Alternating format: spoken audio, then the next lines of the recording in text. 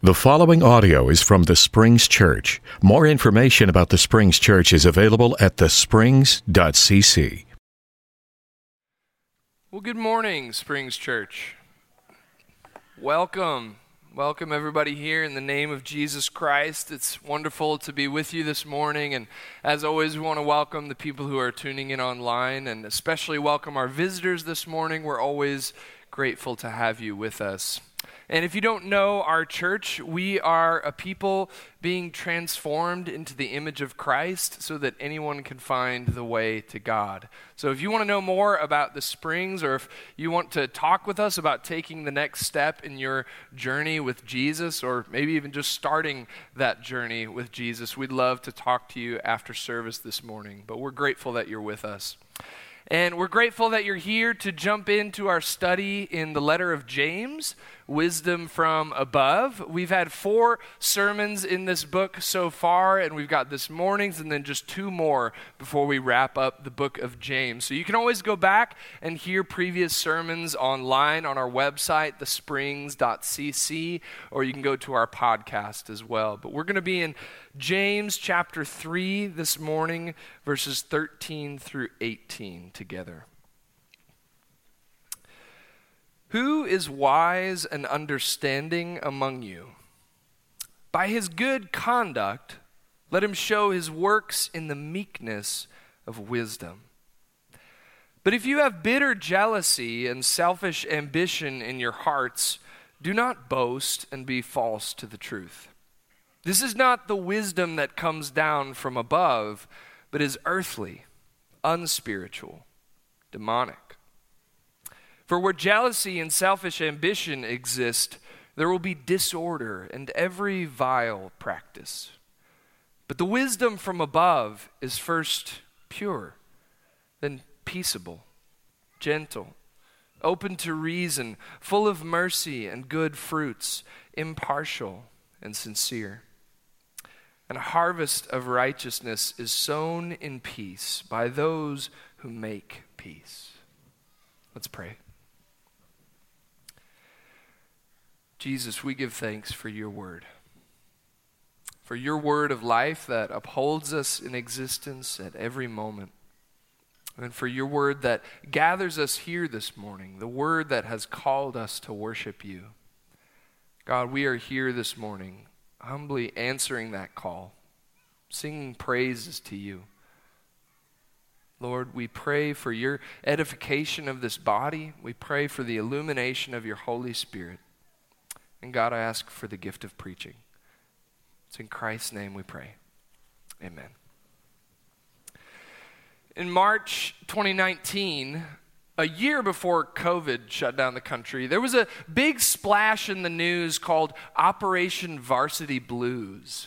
You might remember that was the FBI code name for the case in which they indicted over 50 people, the largest college admissions scandal ever prosecuted by the U.S. Justice Department. You'll remember that there were coaches from Yale and Georgetown and USC who were indicted. There were parents, TV celebrities and stars, wealthy people who were trying to bribe their children's way into America's top universities. And at the heart of this scandal was William Rick Singer. Rick, who ran this business, this scam, and basically in his words said, we help the wealthiest kids in the nation get into our best schools. And this made quite a splash, you'll recall, if you remember this time, because they had done things like faking learning disabilities so that their kids could have longer time to take the ACT and SAT exams.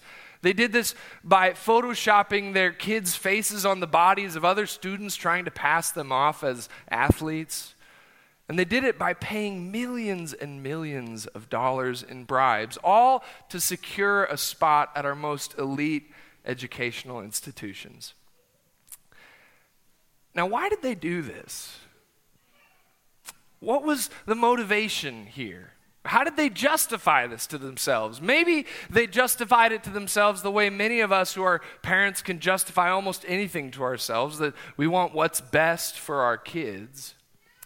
But then again, remember, these are the kids of very wealthy, successful, even famous people. Kids who already probably have a leg up on the competition. So where did these actions come from? Well, perhaps they came from what James describes this morning and what all of us, parent and non-parent alike, have experienced in our lives: jealousy and selfish ambition. It doesn't matter all that much if you're the daughter of a TV star, if the other daughter of the TV star went to Harvard, right? Jealousy and selfish ambition are just a brute fact of fallen human existence, right? We want to seek more. We want to reach higher. We want more digits in our bank account. We want more letters after our name. We want to reach such high heights that when we are finally laid low in the grave, our gravestone will bear a name that means something, a name that is famous. But that's not what James thinks of as high. James also uses this kind of spatial metaphor throughout the book we've seen so far, right? That God exalts the poor, but it's the rich who are demoted. Right? James talks about, in our passage this morning, a wisdom that is earthly and unspiritual and demonic, and a wisdom that is from above. And James describes this wisdom that comes down from God, the Father of heavenly lights. And he calls us to live by this wisdom from above that rejects the world's hierarchies. And we find ourselves once again this morning asking James, how?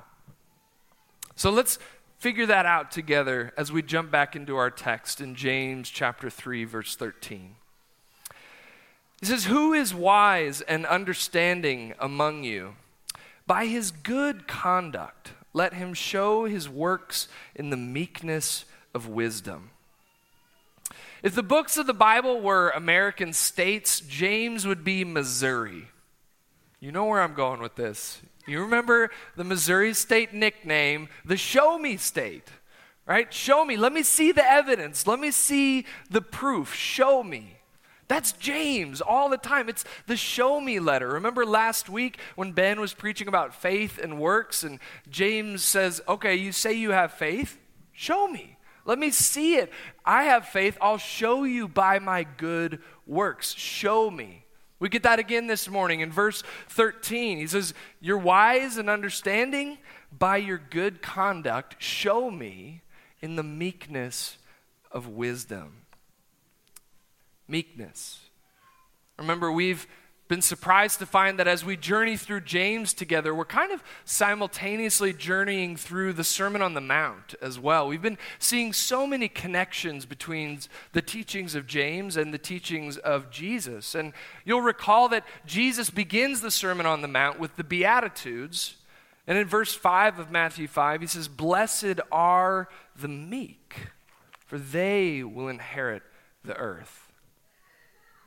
Jesus doesn't say the rich and famous will inherit the earth. He doesn't say the highly educated children of celebrities will inherit the earth. He says the meek will inherit the earth.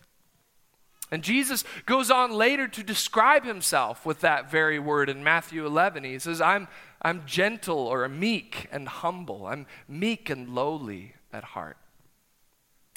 This is what James describes as the wisdom from above. That wisdom is shown in the meekness of our good conduct. And that meekness is how we receive wisdom. Right? Meekness is the character of the Jesus wisdom that God gives us. Wisdom is not something we can selfishly achieve, it's something we meekly receive. It's not something we selfishly achieve. It's something we meekly receive as a gift from God. Remember in James chapter 1, how he says that if any of you are lacking wisdom, ask God, who gives to all generously and ungrudgingly, and it will be given you. And then a little bit later in verse 21, he says, "Therefore, put away all filthiness and rampant wickedness, and receive with meekness the implanted word, which is able to save your souls. Wisdom is a gift from God. God says, you want wisdom? Ask me for it. I give generously, ungrudgingly. If you want wisdom, earnestly seek it. Ask, and you shall receive wisdom from God.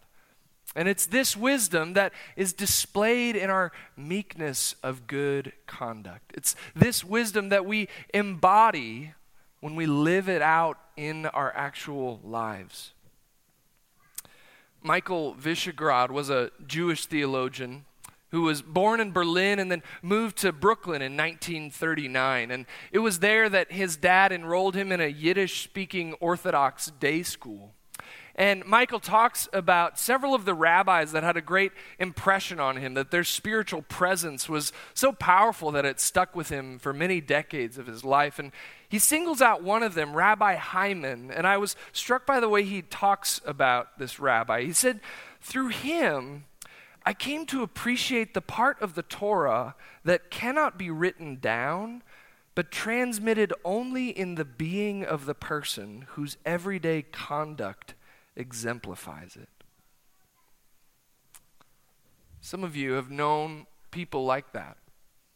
Some of those people are sitting in this room, people who have so embodied God's wisdom, have so embodied the Jesus way that they've shown that meekness of conduct in ways that can't be captured or codified in the regular ways. They've so embodied God's instruction, His Torah, His wisdom in their daily lives. It's as Richard Bauckham says in his book on James. He says, wisdom is the God-given ability of the transformed heart to discern and to practice God's will. So that's what God's wisdom looks like. That's wisdom from above. But before we can talk more about wisdom from above, James is going to show us this earthly spiritual wisdom, the counter to God's wisdom. And he continues to show that in verses 14 and 15. It says, but if you have bitter jealousy and selfish ambition in your hearts, do not boast and be false to the truth. This is not the wisdom that comes down from above, but is earthly, unspiritual, and demonic. He says, don't boast if inside it's driven by selfishness and jealousy. All right, this is the wisdom that is earthly, unspiritual, even demonic. And I'm reminded of what Logan read this morning from Mark chapter 12, right, where Jesus is talking about the Pharisees who love to walk around in long flowing robes, who love to be greeted in the marketplace. They love the best seat of honor at the banquet. And Jesus says, but they're devouring widows' houses. Jesus says, inside, they're poisoned with hypocrisy. All right, and Jesus will go on to critique them in Matthew 23. He says, woe to you, scribes and Pharisees, hypocrites, for you clean the outside of the cup and of the plate, but inside they are full of greed and self-indulgence. You blind Pharisee, first clean the inside of the cup, so that the outside also may become clean. Woe to you, scribes and Pharisees, hypocrites, for you are like whitewashed tombs, which on the outside look beautiful, but inside they are full of the bones of the dead and of all kinds of filth. So you also on the outside look righteous to others, but inside you are full of hypocrisy and lawlessness. Jesus says, don't put on this outward show of honor and wisdom when inside there's the filth of selfish ambition. All right, he says if you're focusing on this outward-facing achievement of reaching the heights, then on the inside your wires are crossed. One of the bloodiest battles in world history is the Battle of Stalingrad.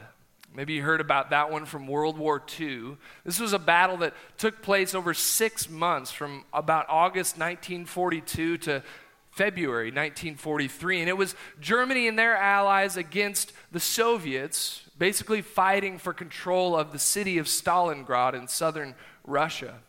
And there was an interesting thing that happened at the beginning of this battle as these German tanks, this unit of tanks, were sitting outside the city waiting to be called to the front lines. Because when they were called to the front lines, when they were desperately needed, something happened that surprised many people. Almost none of them worked. There was 104 German tanks in this unit, and less than 20 of them were operable. It didn't take the engineers long to figure out what had happened, as they'd been sitting outside in the grasslands in reserve for weeks. Mice had crawled inside, nested in these German tanks, and eaten away at the electrical insulation. And Morgan Housel writes about this little incident. He says, the Germans had the most sophisticated equipment in the world, yet there they were defeated by mice. When we boast about our worldly exploits, when we show our honors, even though they're fueled by selfish ambition and jealousy, we're like a German tank that's been beat by a mouse. All right, on the outside, we look impressive. On the outside, to the world, we look powerful. But on the inside, measured against God's wisdom, our insides have been eaten out. And so James tells us that this is the wisdom from below. And he goes on to describe it. Let's read verses 14 to 16. He says, if you have bitter jealousy and selfish ambition in your hearts, do not boast and be false to the truth. This is not the wisdom that comes down from above, but is earthly, unspiritual, demonic. For where jealousy and selfish ambition exist, there will be disorder and every vile practice. The wisdom that operates from below is the wisdom of scarcity. It's the wisdom of a dog-eat-dog, zero-sum world in which there's a closed system of resources, so when you have more, I have less. And so in James chapter 2, that's why we favor the people who can show us favors, because maybe they can pull us up to their platform of winning. All right? That's why in James chapter 2, we say, go, be warm and well-fed, instead of actually sacrificing our resources for our brother and sister. That's when we're operating on the wisdom from below, the wisdom of scarcity, the wisdom that tells me that how much I have is who I am. All right? I have, therefore I am. And when I have more, I am more. When you have more than me, I am less. This is the wisdom powered by selfish ambition and envy that says, no, use that envy to drive to the highest of heights. There's a philosopher in the 19th century named Friedrich Nietzsche, and he's had quite an impact on our thought in the West. And he wrote this book called Beyond Good and Evil, where he's kind of talking about basically an aristocracy where a society could be ruled by the elites, right? Because he wants us to strive as humans to reach the highest heights, right? To be focusing on the will to power. And Nietzsche says this in that book. He says, a good and healthy aristocracy should therefore accept with a good conscience the sacrifice of a legion of individuals who, for its sake, must be suppressed and reduced to imperfect men, to slaves and instruments. Its fundamental belief must be precisely that society is not allowed to exist for its own sake, but only as a foundation and scaffolding, by means of which a select class of beings may be able to elevate themselves to their higher duties and in general to a higher existence. This is a worldly view of what is high.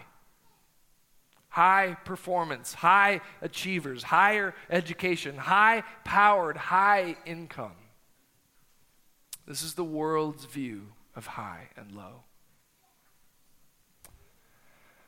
But James reveals it for what it is. Reveals it for its inward filth. reveals it for its unspiritual, demonic, eating one another kind of nature. And he points us to something better. Having descended to this wisdom from below, James brings us back up to what is truly the wisdom of God coming down from above. And he describes it in verses 17 and 18. He says, "But the wisdom from above is first pure, then peaceable, gentle, open to reason, full of mercy and good fruits, impartial and sincere. And a harvest of righteousness is sown in peace by those who make peace." I just love the description of wisdom in this passage.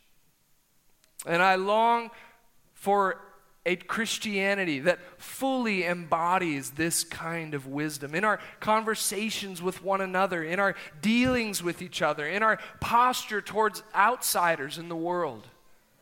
What if we really were embodying carrying around in our being this pure and gentle, peaceable wisdom, open to reason? What if we embodied that in our lives online? It's not typically what the world seems to reward. It's not what social media rewards, right? Social media likes its wisdom polluted and contentious and salacious and extreme, not open to reason, but vindictive. What would it mean for us to really embody this wisdom from above? It would have to begin with meekness. It would have to begin where everything begins for James, with the person of Jesus. Jesus, who describes himself that he is meek and lowly in heart, and ye shall find rest unto your souls.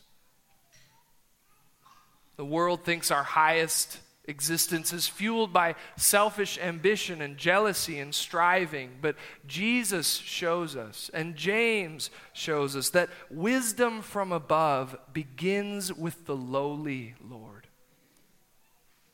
Wisdom from above begins with the lowly Lord, with this great reversal we keep talking about, where God exalts the lowly, because those are the ones who have received his wisdom as a perfect gift from on high. Wisdom from above begins with the lowly Lord. It's not the kind of wisdom that might land us a job on Madison Avenue. It's not necessarily the wisdom that will fuel a career on Sunset Boulevard. It's not a wisdom that might catapult us to the world's greatest heights. But it is the wisdom that James says is a gift of God. It is a wisdom that leads to a harvest of righteousness and peace. And it might lead us to very quiet lives. It might lead us to lives that don't make a big splash, but to lives that are peaceable and faithful. Lives that sound like the Apostle Paul in 1 Timothy. Remember how Paul says that, "I urge that supplications, prayers, intercessions, and thanksgiving be made for everyone, for kings and all who are in high positions, so that we may lead a quiet and peaceable life in all godliness and dignity. This is right and is acceptable in the sight of God, our Savior, who desires everyone to be saved and to come to the knowledge of the truth." About a decade before Friedrich Nietzsche wrote, there was a novel that was published called Middlemarch. And it was written by Mary Ann Evans, who actually wrote under a male pseudonym, George Eliot. And one of the main characters in this book is named Dorothea. And we follow her all the way through the book. And finally, in the book's final chapter, in the last pages, Dorothea's kind of settled into this virtuous life, a noble existence, but nothing incredibly wildly successful. Just a humble kind of family life.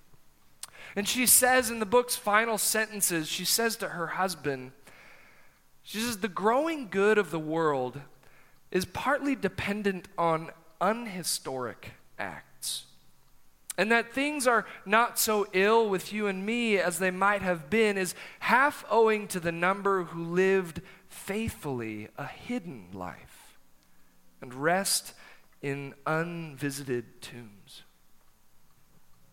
The wisdom from above is a wisdom that begins with the lowly Lord, and it's a wisdom that may lead us to live quiet lives of faithfulness.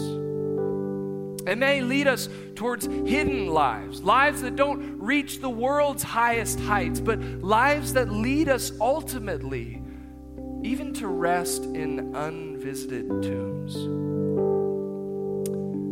But church, followers of Jesus are not afraid of unvisited tombs.